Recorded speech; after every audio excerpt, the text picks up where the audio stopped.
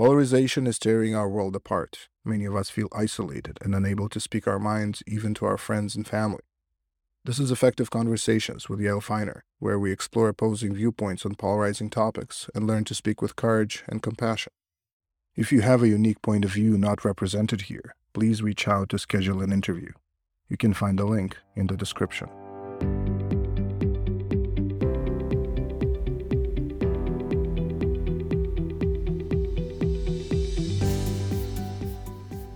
David is the director of We the People Forum, an NGO for depolarizing the United States.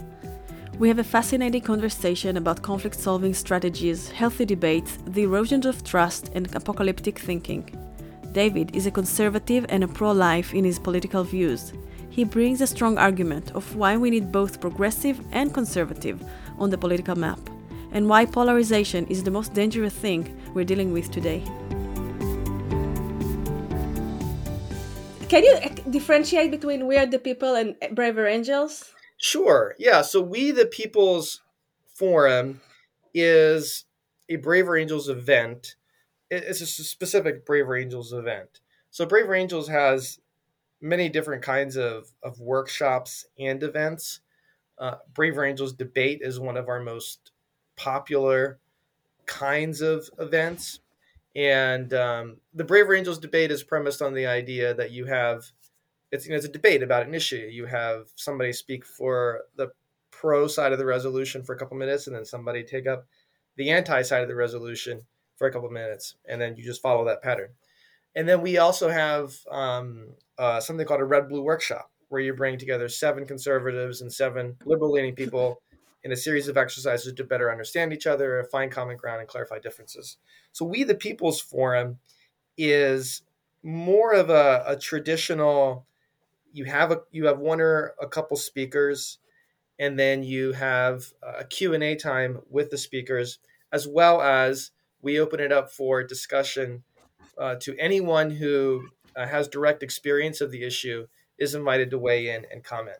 And the focus of We the People's Forum, it's really about, our tagline is where everyday Americans get time at the podium, and we focus on working class, blue collar people, because those are the many blue collar people just don't have the social power that many college educated people or a person with a postgraduate degree has. And so, I mean, I think I understand. If I want to talk about immigration, I can go to experts on immigration, who study this for a living at Harvard or some other university. Or I can also talk to somebody who has experienced immigration for himself or herself, and can describe that experience and tell me their perspective on that. Right. And so working class blue collar people have a wealth of experiences and have perspectives on those experiences. And so that's what we're interested in hearing about We the People's Forum. It's really a place to elevate and hear from people who are often spoken about, but are rarely spoken with, and even more rarely listened to and taken Wow, seriously. that's amazing. And the vaccination debate was part of that? Yes, exactly. So that came about, thinking about, so there's a thinking about how nurses and other healthcare people are really, at the front lines of the COVID pandemic. And nurses, I mean, it's there's a diversity of people who go in the nursing, but it's more of a working class kind of, um, a lot of people who don't necessarily have a 4-year college degree, become nurses, and so it's more of a working class profession. And so we wanted to hear from ideally we wanted to hear from 2 nurses, one pro vaccine mandate and one against the vaccine mandate, knowing that this is something that is becoming it has become a contentious issue among some nurses and other healthcare professionals. And so we wanted to hear from some nurses about their experiences with the COVID pandemic and their perspective on the COVID-19 vaccine mandates. And so that's what led us to invite Mary Galantino, who's a registered nurse, a palliative care nurse, and she's against vaccine mandates, and invited her to speak. Now, the unfortunate thing was that we couldn't we did not find a pro vaccine mandate nurse to speak. And then and ideally Interesting. that's how we do things at Braver Angels, right? Is that we have if we're Front, especially if we're yeah. talking about a really contentious topic, you're going to hear from both perspectives, and so that led to kind of an uneasy dynamic, I think, on that particular forum where basically became Mary Galantino against everybody else, weighing in against the But that's so mandates. interesting that you couldn't find somebody to speak, or you couldn't find somebody that like wanted to speak, or a Yeah, nurse. and I think that's not that I don't ascribe too much meaning to that myself, apart from my own lack of connections with nurses. And so certainly, we reached out to people, but I would just say that my own network of nurses is not great. And so Mm, I wouldn't attribute it to, I don't think, because I know there, I mean, as we saw on that We the People's Forum on December the 6th, there were plenty of healthcare people and yeah, that are willing to, who are pro mandate and willing to speak up about their perspective on the issue. So, yeah. but that really is, so We the People's Forum, if we are if we're going to talk about a contentious topic, it really is good to have two people weighing in on it. For instance, we had a We the People's Forum on immigration a couple months ago, and we had they're actually friends. They One of them voted for Donald Trump, and one of them voted for Joe Biden in the 2020 election. And both of them are immigrants. And they're both immigrants. They both immigrated their families immigrated in the 2000s from Mm. Venezuela, and they both know people who are crossing, who have crossed the border in the last year, and people who are part of the surge of immigrants crossing the border. And what was interesting about, so we had, there it was, again, it was critical to have a pro and a somebody who kind of was a Trump voter and somebody who was a Biden voter. What was interesting about that is that they actually ended up agreeing a lot on immigration. Is that they both um, there was a lot of agreement, although they didn't vote for the same presidential candidate. They actually ended up agreeing a lot about immigration. There was some differing perspective.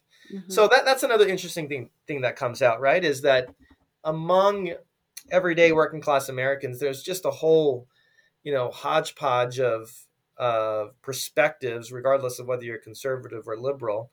And it's interesting to hear that. You could have in this case, you had a Donald Trump Venezuelan immigrant, a Donald Trump voting Venezuelan immigrant American citizen, saying, "I love Trump. I think he's good for America, but I think that his immigration policies are too restrictive, and I wish that he would take a little bit of a different approach to immigration, even though I can understand where he's coming from." Um, so things like that emerge that are kind of surprising, and Yes.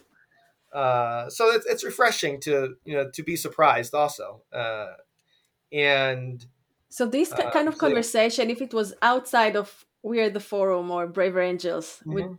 would be completely different, right? Yeah, and what we do try to do, we don't really have a lot of ground rules, but we do try to steer the conversation I mean, first of all, in an environment of mutual respect, and we do, um, try to better understand the differences between people, but also look for areas of common ground. And And I but think this is very special in Braver Angels to understand the differences. Like most of the yes, is about finding the common ground, and here you're kind right, of saying no, we have to find the differences, and each one we are not giving up our stance. Can you say more? exactly right, and that's really important. And going back to the We the People's Forum we had on the vaccination mandate, there was a moment that was particularly tense, and it was when and we had said, during the discussion time, anyone with direct experience of the issue, please weigh in and comment. Otherwise, if just you're welcome to ask a question, but anyone with direct experience, please weigh in and comment. And so there was a woman who her husband died of COVID-19, and it was through a nurse who contracted COVID, and it was an unvaccinated. I don't know if this was when we had vaccines or not, but it was an unvaccinated nurse who got COVID, transmitted it to her husband, and her husband died. And so here she is sharing her story very passionately with a nurse who is against vaccine mandates. Now, so that's here's one thing is I am glad that she spoke up and shared her experience. Yeah. And to do so, I mean, of course you're going to do so passionately. I mean, something like that is um, something so tragic that affected her. Of course you're going to be passionate about that. And so, but and that's the there's ways that you can moderate the passion or make the passion come across productively. One of which, the way we do in Braver Angels debates, as you know, is when a person has a question for the speaker, they direct it to the chair of the debate rather than to the person itself, so that when you're channeling your intensity not towards the person who you're asking, but towards the chair. And Yes. so that can help to kind of direct the passion in a good way. So there's ways that we can work to channel the passion productively and meaningfully in a good way so that we can better hear each other. But let's accept and let's acknowledge that as a part of life and as a part of conflict and as a part of our different experiences, we're going to disagree intensely. And we shouldn't be shy about that. We shouldn't run away from that. We should welcome that. But the trick, of course, is to be able to do it in a way that we're still able to hear each other well and still continue the conversation. Yeah, when I did my research, I found it very challenging for people when they think the other person has different opinion. They're stupid, Yes, right? They're stupid. They're exactly. ignorant. They don't know, and it's even very hard for them to listen because they already know. Right. Yeah. And so my colleague David Blankenhorn, he's the president of Braver Angels, and he wrote a wonderful essay that I would point to the listeners of your podcast. It's called 10 Theses on Trust. Theses. 10 Hmm. Theses on Trust. It's an American Purpose. It's a web magazine, American Purpose. And one of the things that he says in that essay that I think is really, it resonates as being true to me, is that it's easy to think that, oh my gosh, we people who think differently than I do, they're crazy. They're not looking at the facts. They're not being, why are they so stupid or why they're being so unreasonable?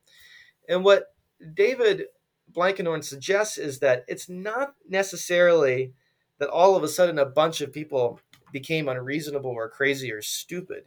It's that there are fewer and fewer common sources of trust, fewer and fewer institutions that we trust in common, or Hmm. people that we trust in common. Our sources of trust are diverging.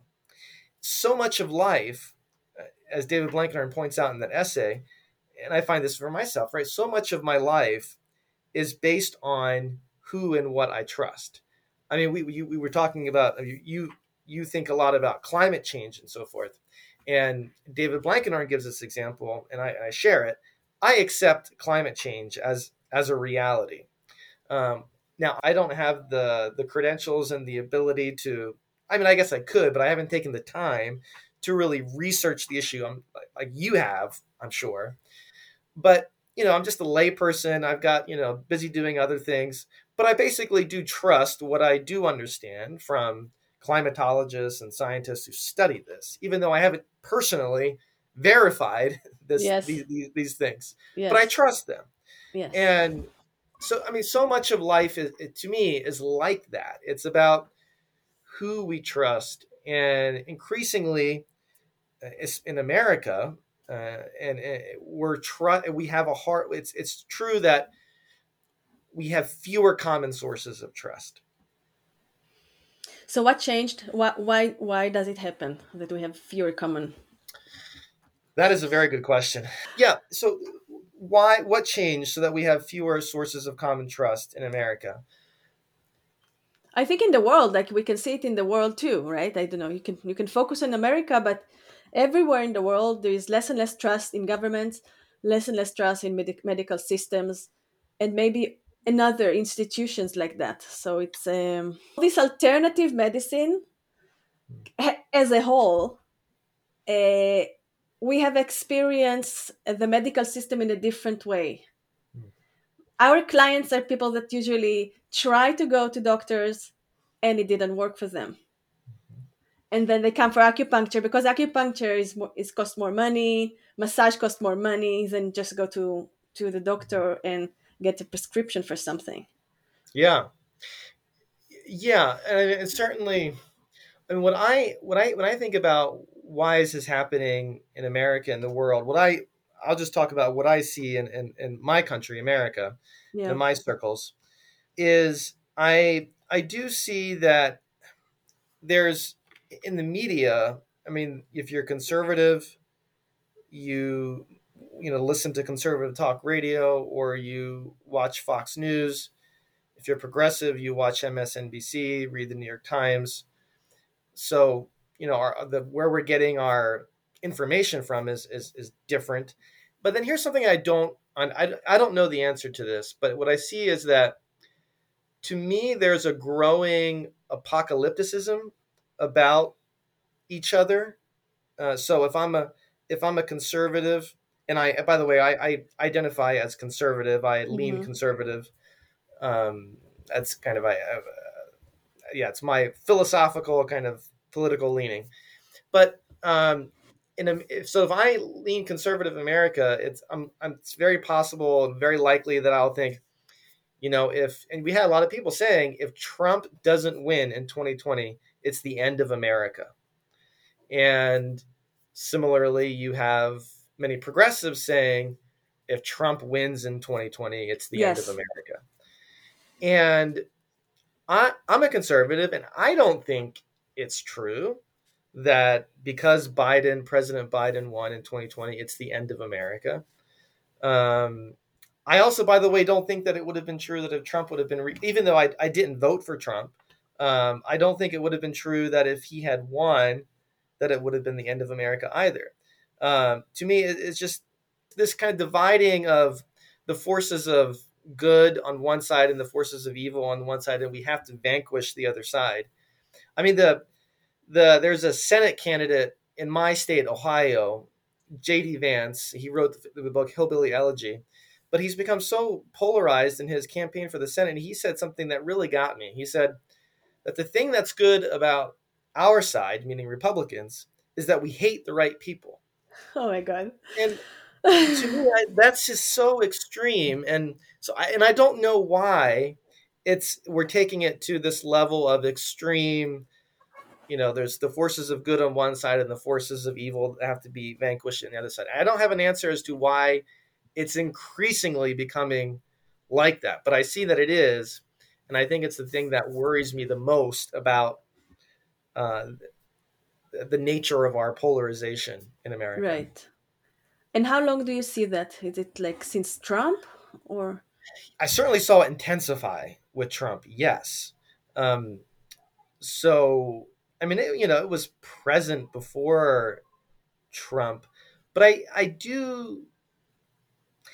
I mean, the level of, and I mean, and again, I mean, I'm a conservative who I didn't vote for Trump or Clinton in the 2016 presidential election, but I didn't vote for Trump because I had concerns about his character and what that would do to America and to the Republican Yeah. Party. I thought that it could have a kind of a corrosively toxic effect on our moral character, and I do think that is happening as we speak. Um, but but I do think that the the aspect of for instance, to my mind, demonizing people who voted for Trump because they voted for Trump and saying I can't be friends with you anymore, or I can't be at a family gathering with you because you voted for Trump. To me, that represents kind of a new frontier into polarization. And then I did see that start in 2016. Yeah. And it did, I saw it mainly with people who were, concerned about President Trump. And I do think there's real things to be concerned about. In my personal opinion, I think there's real things to be concerned about there with President Trump. Um, but to take it to the aspect of demonizing anyone who voted for Trump and saying, I can't have a relationship with you, to me, that represents a new frontier of polarization that's troubling. So I guess what I'm saying is both President Trump and the rhetoric that he used, a lot of the rhetoric that he used, and the way that he campaigned and then governed, to me, it was just relying on and provoking polarization. That troubled me. And then the counter response that I saw of demonizing people who support Trump, that also is a troubling trend to me. Ideally, I think it would be good to to oppose the policies and the rhetoric that I find harmful and troubling, while continuing to seek goodwill and collaboration with my family members, friends, neighbors who happen to support him. Yeah. Because I think that there can be a lot of good things, that common ground there. And so, yeah, but and I see the same thing happening with, I mean, I don't see conservatives cutting off relationships to the same extent that I see progressives doing Progressive. it. But Mm-hmm. certainly the idea of what I consider to be apocalyptic thinking, I do see a lot of that with my conservative friends. You know, something interesting I noticed in Israel when we had wars, at the beginning of it, it's usually united everyone. Doesn't matter if you're religious or conservative or you're progressive. Doesn't matter what party you believe in or what color do you have. And all these differences kind of erased, and we're all in it together because rockets can kill all of us the same way. But it works for a while, and then something happened, and then it started to deteriorate, this unity. And yeah, it's happened with COVID too. Maybe faster. Yes. By the way, I saw the same thing with when George Floyd was killed. I mean, there was, maybe it was just a minute. I think it was more than a minute, but there was a moment there where, I mean, pretty much there was a lot of, um, first of all, agreeing that what happened to George Floyd, that was reprehensible, what the police officer did. And then, but also kind of oh yes, our African Americans in America, there's just something that we need to take seriously, the incidents of police brutality, and their troubling experience with the police. There was kind of a moment there where there was a taking seriously of that. But to me, it quickly became, to the point where even George Floyd's murder, that situation, what happened to the police officer, became a little bit um, kind of polarizing. And so, yeah, I observe as well what you're saying, that with COVID and with other crises, there is this kind of brief, and it seems like the window gets briefer and briefer, but there is this brief window of unity, common ground. Let's tackle this, but then we fall apart. Yeah. And why do you think this has happened? Do you have any, like, do you see something? It does seem to me that leadership matters in this. So, I mean, so it's easy to point to, you could say President Trump and the rhetoric that he uses. I mean, that matters. But on the other side, I would point to American mainstream media, which acts as a kind of a leader. And to me, the American mainstream media, there is good reason, I think, for conservatives to distrust that American mainstream media will report objectively, or not even report objectively. I think that's there, but also the selection of what we're covering as a news Right. organization. That's where it really, I think, comes down. And so I guess leadership matters. And if leaders are not covering, some people fairly, or using very polarizing rhetoric, I mean, that I think that does affect saw. I mean, in 2016, I saw many of my Trump supporting friends and neighbors express great concern, I think rightly, about the idea that Trump is not my president. After Trump was elected, there was this idea that Trump is not my president. And many Mm-hmm. of my conservative Trump supporting friends, said this is a terrible trend that we should if a Democrat becomes president in 2020, I'm not going to do that. Well, unfortunately, Joe Biden became president in 2020, and there's this whole movement of the people who lamented this thing about Trump is not my president are now saying, Biden is not the my that president. Biden isn't the duly legitimate president, Yeah. and that Trump is my president. And so, Yes, and not being able to trust the election, that the election are flawed and all of this. yeah, and by the way, I mean, I see this. I would say that this is true. I observe that this is happening on both sides and Yes. among Republicans and Democrats. So Yeah. there's some polling that shows, I think it was 2017 or 2018, that found, I think it was about 2/3 of Democratic voters said that, I forget the exact wording, but basically it was that Donald Trump, that the election had been rigged, or that he Yeah. had been rigged, and that he wasn't really a legitimate president because of, I suspect largely, I guess, because of the concerns about links to Russia. And so that was true for many Democrats did not think of Trump as the duly elected president. And now, I mean, so now we have a cycle where now Republicans are thinking that about the Democratic president. And once we get into that cycle, it's very difficult to get out of cycles like that, cycles of polarization like that, and then they become violent. And so I really do think that leaders, it's really incumbent upon our leaders to, I mean, yes, we should obviously point out cases of fraud and uh, voter suppression where those things exist. But we should also be very careful in ensuring that we are not irresponsibly stoking distrust of our election systems, because I mean this is the way that the engine of our country, Democracy.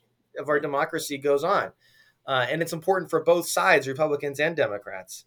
So for So distrust to enter yeah. the realm of voting and who is the duly elected next president, that is huge. And I think it represents we got to pull back from the apocalyptic thinking there, I think, and make a better voting system where it needs to be improved, but also recognize that, hey, it's not the end of the world if somebody from the other party gets in. Yeah.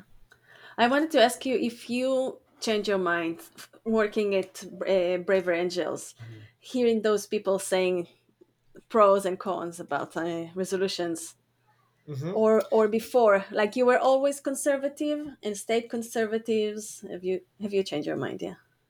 Yeah, I think one area where I don't know if changed my mind, but I would say um, my emphasis is different. So, I mean, I'm 35, so I'm not that old, but about a decade ago, before I began what I do at Braver Angels, I began interviewing a lot of white working class young people about their stories of forming families, finding work, and I heard a lot of stories of just really crappy experiences in the workplace, of basically getting screwed by employers.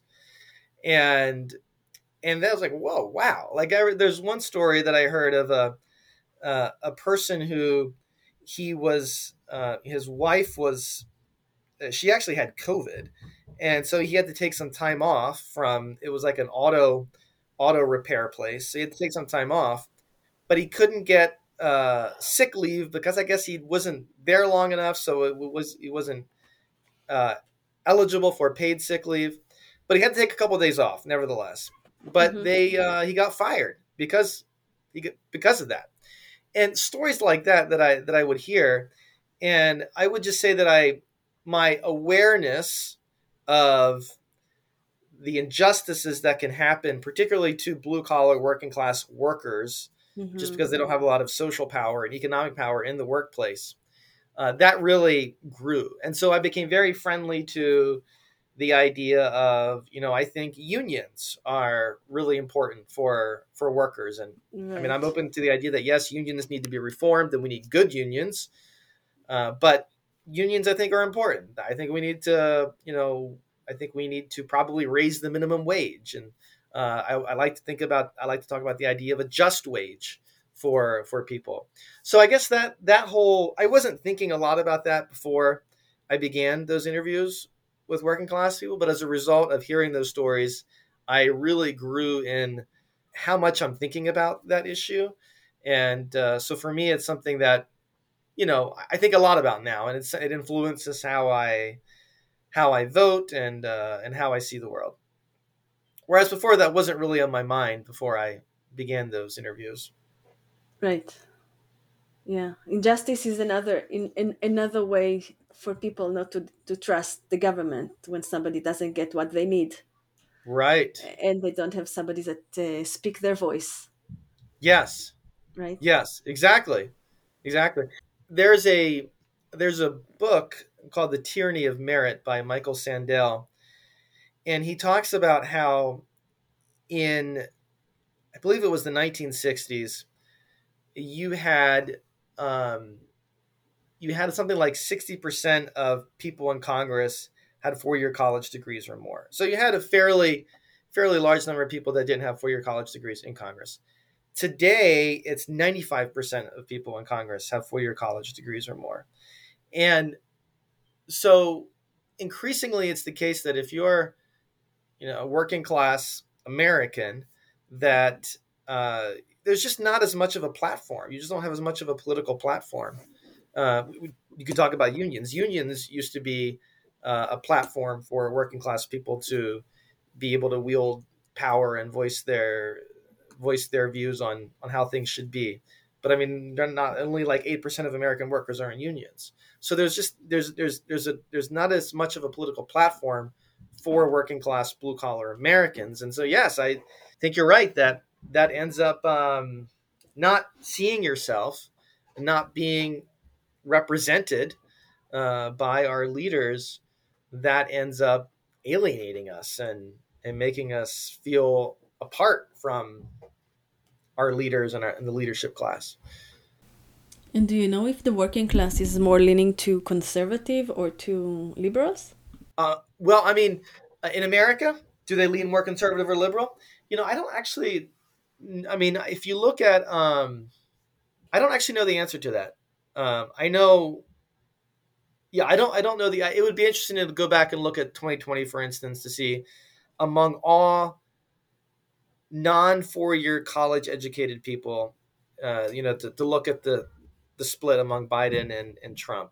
I know certainly it's the case that among the vast majority of white non college educated people went for Trump, but I don't know if you factor all races there, what it would come down to. Okay. So how did you get involved with Braver Angels? So for me, I'm one of the co-founders of Braver Angels, and it started in so in the previous work that I was talking about when I was interviewing working class young people about their stories. That was for a think tank that David Blankenhorn, now the president of Braver Angels, had started years ago called the Institute for American Values. So you know And him they're from before. yes, exactly. So Before even cool. right. So he was my first boss out of college. I interned for his organization when I was in college, and it was a think tank that brought together scholars from all across the political spectrum, scholars and practitioners, to study and strengthen civil society. And so yeah, so I knew him from that, and then I was doing some other work for a couple of years, but David and I stayed in touch. And then when David started thinking about political polarization and starting an organization to address political polarization, and he invited me to help start the organization. So we had already, that was like September of 2020. So we already had this idea of we're going to have an organization and we're going to address political polarization, but we really didn't really know what area of political polarization we were going to focus on, or how we were going to address it, what we are going to do about it. And because we could do we could be more of like a think tank, publishing studies and reports and bringing together scholars and academics to talk about it and what can be done about it. But it was after the 2016, it was just a couple of days after the 2016 election, and David and I were talking over email, and David Blankenhorn, he lives on the Upper West Side of New York City, and he was saying, gosh, it's a complete morgue up here. Everybody is just completely devastated. And I said, well, in South Lebanon, Ohio, where I live, which is voted heavily for Trump, people are. I'd been talking to a neighbor, and he was talking about how Trump for him represented hope and change, words that were associated with President Obama. Yeah. And so there's this vast chasm. And David said, my gosh, let's try to bring together 10 people who just voted for Donald Trump with 10 people who just voted for Hillary Clinton. We'll do it in your neighborhood, David. You organize the people. I'll come out and we'll see what we can do. It's an experiment. And I thought that sounded like a good idea. And so we did it. And then we ended up we got our people, and then we called our friend Bill Doherty, who is now the designer of Braver Angels workshops, and he was a family therapist. And Bill came up with a design for what became the first Braver Angels workshop. But it was through that weekend. It was a whole weekend that we came together, just regular people. I mean, it was the kind of thing where it was the Middle East. When you Go offered ahead. people to come to the work to this kind of weekend, were they excited about that? Were they afraid about it? There was a lot of trepidation, but also curiosity, Curiosity? and but yes, a lot of trepidation, and but kind of I remember there was a sense of among Trump voters, it was like, why are they so upset? And among Clinton voters, it was, why on earth did they vote for Trump? And and so there was this kind of mind-boggling like curiosity about like who are these people and what were they thinking? Right. And but it was enough to bring us together in conversation. And that was a powerful weekend. It was, I mean, we shed some tears. We had some really difficult, tense moments, but also some really wonderfully intimate and moments where we kind of saw each other and saw some points of common ground and just came to like each other a little bit. And so by the end of that, some people said, well, I think that this should continue and I'd like to help make this happen in other communities. Wow. And then there was an NPR host in Minnesota that found out about what we did, and they had Bill Doherty and one of the conservative leaning and one of the progressive leaning participants from that workshop on the show. And then other people listening in across the country were listening to this and said, I'd like to do this in my community. And so it just took off from there. And so it was after that we realized, after that first weekend, realized, okay, this is what we're going to do. This is going to be a grassroots effort, bringing together ordinary people to see if we can find each other again as citizens, as fellow neighbors, Yeah, just and humans, right? human beings. Just Yeah. human beings. Yeah. So that's how it all started. And that was 5 years ago, December 2016, right after the 2016 presidential election. Yeah. And do you find challenge to bring people to do this workshop? Did I find it challenging to To bring bring people together for that workshop or in general for the work? in general for depolarization work?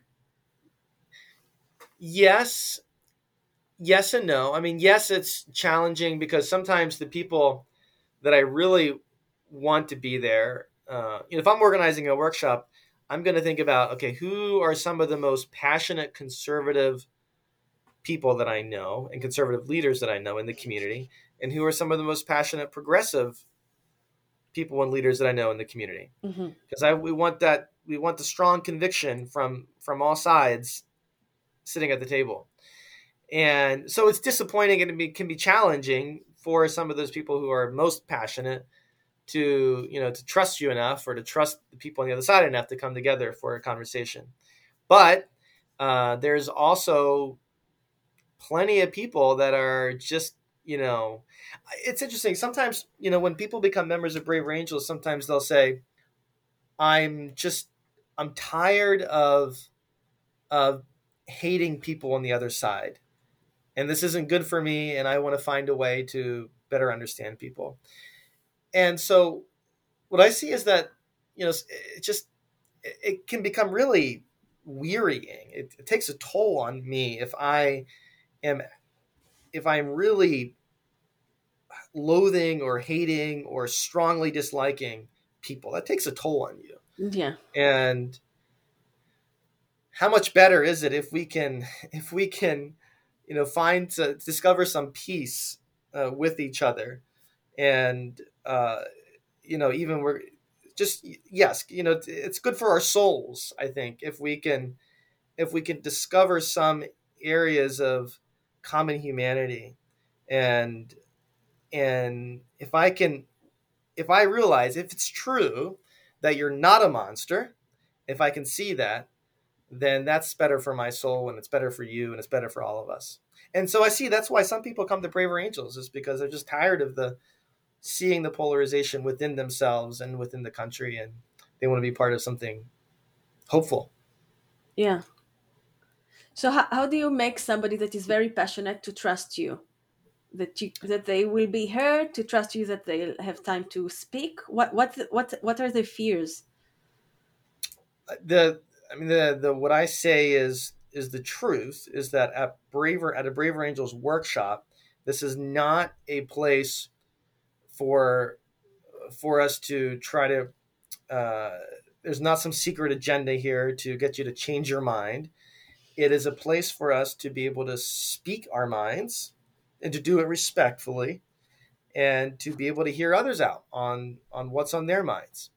And so, I mean, I just I say Hmm. what a Braver Angels, the spirit of what a Braver Angels workshop or forum is, and I invite them to participate in that. And what their concerns? When Concerns the are, one that, yeah, the one right. that can. Sometimes, I mean, I consider myself a pro-life conservative on the abortion issue, which is a issue that um, is of strong concern to many people on the right and the left, but many conservatives that I know. And I had one strong pro-life activist tell me once that I don't have time to talk with people who are pro-choice, because I'm out here saving babies' lives, and I've got to focus on that. On the other hand, I know that there's people, progressives, who say things like, I don't have time to talk with people who are fostering, in their view, a racist society and racist systems. I've got to help. I've got to help save lives, and so I don't have time for this. So on Yeah. both sides, there can be that can be a concern, is that this is a not just a waste of time, but that it would be, um, but that it could damage your cause by um, by by seeming to lighten Hmm. the gravity of the injustice that you're concerned about. I don't think that's true, but that is a concern that I find. Yeah. I find the argument it's a waste of time, or I don't have time, to be superficial and not what they really think, not what they really mean. Hmm. Tell me about that. People have, like you said, they're passionate, they have lots of emotions.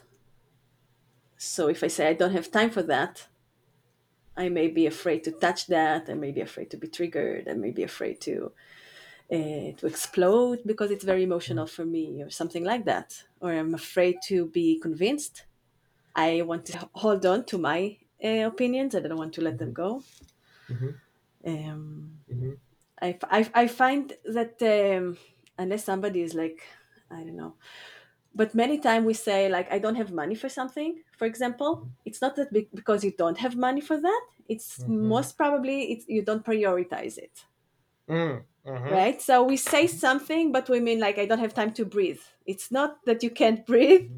So it's another way to say things that you don't really want to express what's really going on. Mm-hmm. Yeah. That's interesting. I do have sympathy for the idea that, look, the justice of the cause that I'm engaged in, whether it's addressing racism, whether it's from the perspective of a pro-life person like me, saving unborn babies. That is so important. It's a matter of life and death that I don't want to do anything. I've got to, in terms of priority, I've got to focus on that. There is a part of me that thinks that there is some that's not completely crazy to think like that. I mean, I think about like in the American Civil War I didn't context. mean crazy. It's not about crazy. Okay, It's subconscious. subconscious, yes, It's but not I guess what I'm saying crazy. is, yeah, Yeah. what I'm saying too is I don't know how you think about this, but I think that there's a positive good that the person is holding on to when the person is saying that, look, talking with people who view this grave matter differently is not high on my priority list. There's an actual positive good that they're focusing on, which is addressing the injustice and correcting it. And so, but um, so I guess I have sympathy for that point of view, but I think it's short sighted, and I think ultimately it leads to the destruction of a country in which we are laboring together for the good society, even though we might have dramatically different views of some aspects of that. Yeah. But I think it's important that we be able to stand shoulder to shoulder to build a more perfect union, as we say in the American founding documents. Have you tried to, for example, with the people that said that I don't have time, ask Mhm. about what they think about polarization? Like if this is something that they would is a problem enough to talk about? That's a good place to take the conversation. I don't think I've personally done that, but that seems good to me. Yeah. What would you say? Yeah, so I would maybe ask if there is common ground on the concern about polarization and what it does to democracy and what it does to us as humans when we dehumanize each other. And instead of talking about the topics themselves, like vaccination, which is very polarizing and right away people have their own opinions, I think asking about how do you feel when our country is torn so much, stuff like that, and maybe there is more common ground there. Maybe there is more. It's it's approaching to different fears and different concerns, so it's kind of bypass. That seems wise to me to talk about the bigger, not bigger, but to talk about the big problem of polarization and what effect is that having on us as fellow citizens and as a country. Yeah, if somebody Yes. is not willing to talk Mm-hmm. in Mm-hmm. situations like that. Yeah. Yeah. Because I mean, to put it negatively, where I think that the approach that of one side good, one side evil, we have to vanquish that side. Where that takes us is, I think, violence and um, civil war. And if we take that to its logical conclusion, it means that I really, not just metaphorically, but that actually I might have to fight against you and take up arms against you because you're responsible for wrecking evil on this country. And but I think that's not, that to me is, it's not necessary to think like that, because the reality is, I think, that both conservative and progressive sides, that they're seeing aspects of reality that the other side is not necessarily seeing, and that we need each other in order to form a more perfect union. It's kind of like it's almost like two different temperaments. And you have your sanguine temperament and your phlegmatic temperament. And sanguines and phlegmatics, we need each other in order to be, for the flourishing of society. And conservatives and progressives, I do think that there are questions of, justice and injustice involved here. But I think it's also very easy to be deluded and blinded by the ways in which, we see through a glass dimly. And I even though I think I'm on the right side of history about everything, the reality is I'm not. If the reality is there are going to be things that decades from now I'm going to look back and say, wow, that was a misguided view I had. Yeah. And that's just being part of being human, is that we're fallible in our judgment and in our perception. And so I think that's in America, conservatives and progressives, look, we're still at a place where we really do have good people everywhere. And it's a matter of drawing out the best in each of us. And I do think that we need each other in order for America to be more fully herself. We need conservatives and progressives. We need the Black Lives Matter activist. We need the Tea Party, Donald Trump voting activist. Yeah. I completely agree with you on that. This is so important. And I wonder if each of us have their own truth. Is truth solid? Yeah, I guess I would say that truth is solid, but that our perceptions of truth may be less solid or more solid. I do want to hold on to that there is objective reality, right? There are objective facts. There are things that are objectively true, but on some things, I guess I'm not as confident that I am 100% accurate in my assessment of what is true and what is false. Right. Yeah, you know, from the Holocaust, when you had survivors, some people say, after I survived Auschwitz, the I now know there is God because I Mm, survived it. He saved me. And mhm, some people from the same camp survived right. say, there's no God. What after what Mm, I've seen, there's no God, mhm, right? mhm, And we can say, I remember I was talking with my husband, and we say, okay, there is one. Let's. I'm not good with numbers, so 1% chance to die from COVID. mhm. I said it's not a lot. He said that's a lot. The same numbers, right? Yes, yes. I mean, I'll give you an example from probably one of the strongest convictions I have that has political implications, and why I think people who are on the opposite side of me are important for the flourishing of America. So it's on abortion. So I would say that my pro life conviction that life begins at conception, that is for me one of the strongest convictions that I have that has political implications, because I think that we should enshrine in law. If I really believe that, then I think we should make it's a matter of justice that we should protect all human life. And but at the same time, so I'm with my political conservative friends who talk about overturning Roe v. Wade and enshrining pro life laws. I'm with my conservative friends on that.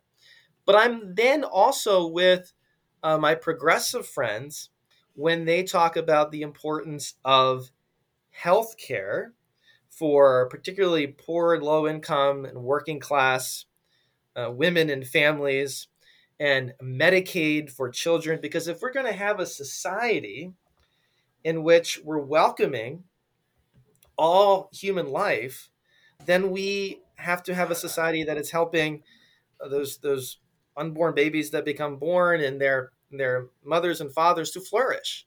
And Yeah. to me, that means in the American context, it probably means More tax. more, could be more, yeah, more taxes and Medicaid and strong health care for everyone. Right. And those are things where my progressive friends they're a little bit, I would say they're thinking about that more, that aspect of it more. And but I would say in my view, my progressive friends are blind to the vulnerability and the fragility and the injustice that's being done to the unborn child. So I get that there is a case where, in my view, there's a profound injustice that is happening, but we need all of us in order for to have a flourishing society here, where the poorest of the poor and the richest of the rich, where we have a chance to thrive and where all human life is welcome. Yeah. And you have a rich perspective, and this is very beautiful because most of us lacking that, right? Like holding on to one side. Mm. and being able to see both sides and being able to appreciate the need in both sides, because when we understand that we need to disagree and we need to have variety of opinions on the same topic, we understand the complexity of life. Yeah, yeah. And I do think that it's important for someone like me to say all that and to recognize that it is possible to have a president who, or a leader, or to hold to an idea that is just really, really bad, and will just inflict a lot of injustice, and that we should oppose those things. Yeah. So I'm saying this, and I'm not at all saying that we should just let's just all celebrate each other's policies and it's just all great. It's not that bad. No, there are some things, there are injustices Yeah. that are perpetuated by policies, and but the reality is that good people are going to see those same policies in different ways, and what I wish it were not so, but it is so. Yes. And so yeah, that's part of the, to me, that's part of the complexity of this. Yeah. And what is your solution? What do you think about that? Yeah. It is I think, complex. yeah, for me, one of it is that we should, as much as possible, strive to seek for relationships, friendships, interactions with people who are different politically from me, Hmm. because it's so easy if I, as a pro-life conservative, I'm just thinking in the abstract. It can become very easy to start thinking about people who are pro-choice as monsters, as moral monsters. But the reality is that if I sit down and talk with somebody, who's pro-choice, 9 times out of 10, I'm going to find that they're a wonderfully decent, compassionate, good human being with whom I agree on a lot of other important things. Yeah. And so, but that doesn't happen unless we have a chance to interact with each other. Doesn't mean we have to be great friends, but just fellow citizens, I guess, is a way that I would put it. So creating ways for us for fellow citizens to be in places where we're interacting with each other, working with each other, um, uh, in civil society, and for the common good. I think that's important, and to have leaders. And then the second thing is to have leaders who are upholding a political culture that is encouraging this idea of relationship across the political aisle, rather than the current fashionable trend which is to say that, you know, Democrats are monsters, Republicans are monsters. We've got to vanquish them. Yes. What is your next aspiration? Maybe a New Year's resolution or a next thing for Braver Angels that you aspire to see? For me, it's really to the We the People's Forum that I help to lead with a leadership team, is to really see our We the People's Project become something robust in American life, where you have a racially and politically diverse group of working class Americans finding common ground on issues, and it becoming a platform for depolarization and political activity and political conversations. And so for me, that really is it, is that we can build something that becomes a robust place for to hear the perspectives and experiences of working class people, and for working class people to be able to participate meaningfully in this aspect of our public life, and to help depolarize our country. So it would be it's the Black Lives Matter activists, working with the Latino immigrant, working with the white Trump supporter, and it's us, and we're going to find common ground on things. Yeah. Particularly on the economics among working class people, you're going to find a lot of common ground on the economics of all this right now. And so I just think that there's a lot of there's a lot of potential there, and I'd like to be a part of that kind of building that diverse coalition of working class people that we don't often get to hear from in our country. Right. Yeah, it's not common for sure. Mm. Um, yeah, I think we covered a lot of things. I wrote myself here to ask you if you see difference between a political conflicts to a personal conflicts Mm. when you do the workshop with families too. Certainly, it seems like the skills for navigating political conflict are relevant to, are the same skills that are helpful in navigating personal conflict. For instance, in Braver Angels, we have a skills for bridging the divide workshop, and we talk about speaking skills, so that we're speaking in a way that the other person who is different politically is likely to hear what I'm saying, and listening skills, so that the other person is likely to feel heard as a result of my listening. And one of the skills that we talk about is paraphrasing and listening. When I'm listening to those, paraphrasing, saying back what you heard from the other person in a way that the you're saying back to the other person that says, yes, that represents my viewpoint. Um, so I mean, of course, that's, paraphrasing. That's a skill in a marriage or a romantic relationship that will be very helpful, and that Yeah. a family therapist talk about.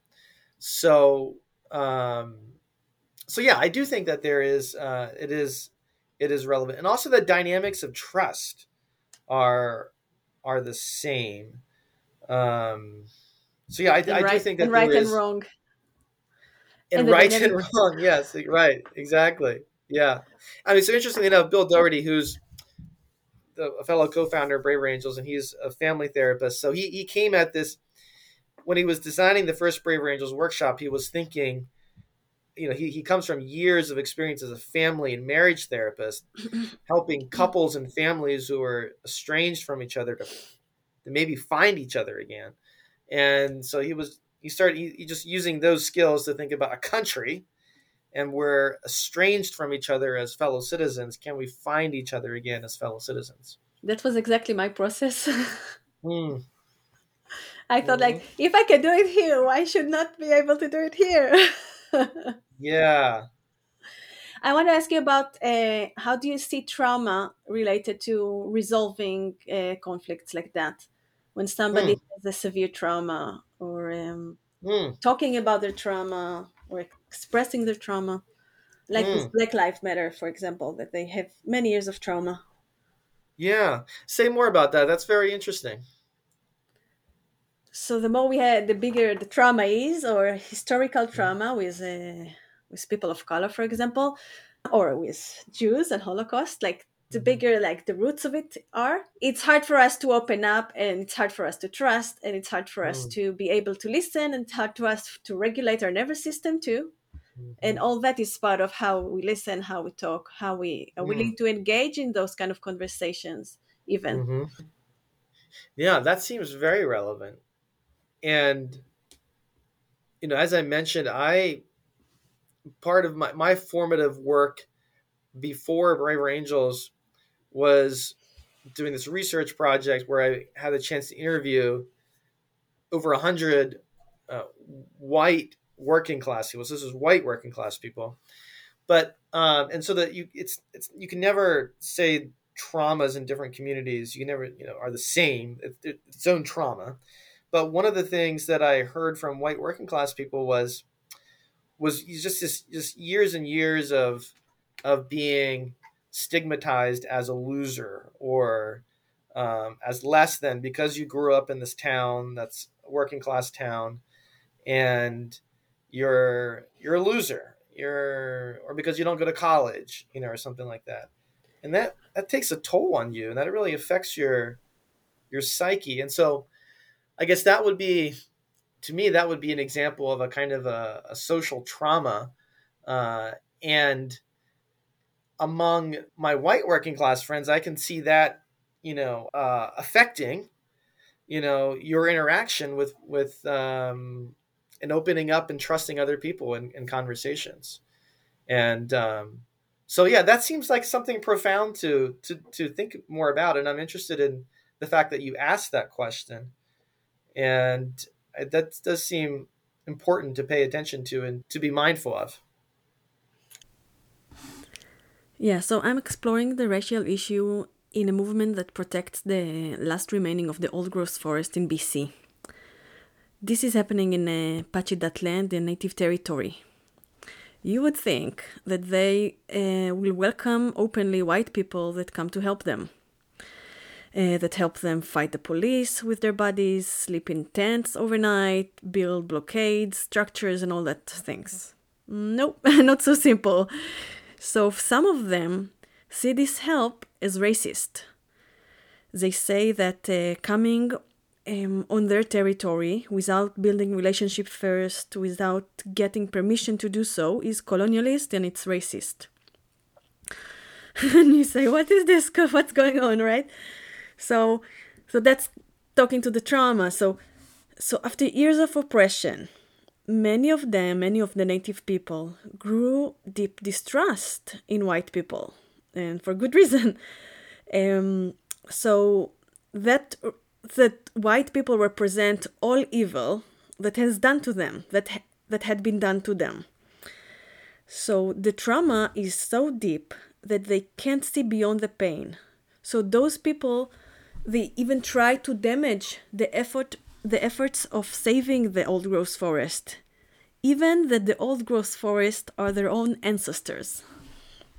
Hmm.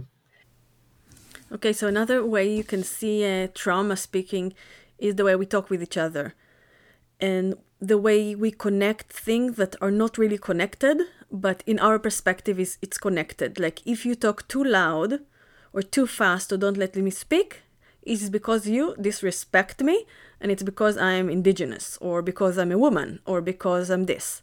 And I already know your intentions. So and when I will not ask you, but if I will ask you, of course you will say, no, it's not the reason. I wanted to finish my sentence or something like that.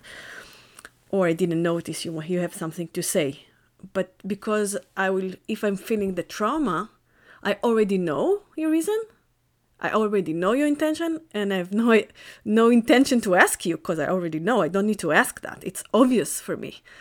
So this is another way you can see that. And it's very interesting if you want to listen to the podcast that Driftwood is talking about. She's talking about experience that happened to her just like that. Oh wow, and how do you and I think this was your question, and I'd be interested in your take on it. How do you see this affecting? How is this affecting political polarization? The trauma we have. Mm-hmm. Okay, my take on that. So I think that when we have trauma, what is trauma? Trauma is life experience that led us to decisions, right? Like we experienced X and therefore we believe in Y. We saw that, we know that, it's true for us. Nobody can convince us otherwise right now because we saw that. Like it's kind of written in our body, in our DNA. This is our what we know. So when we have trauma that are not healed and not addressed, our bias is more deep. It will be harder to convince us. For example, like we talked about cultural traumas, that as a culture we experience that, it's become so true. So let's try to convince right now indigenous person that white people want their best, right? And maybe this specific white person does want their best. So we have to heal the trauma, and then we need to be aware of our biases, our preconditioning beliefs, and then we can be open and creative in conversation and create something new in a conversation. And we will be willing to listen and to see people as they are and not as our trauma dictates them to be. So I think trauma is a stronger dictator in that sense. Yeah, yeah. It's as we've been talking about. it's important. I mean, living in a pluralistic society is difficult.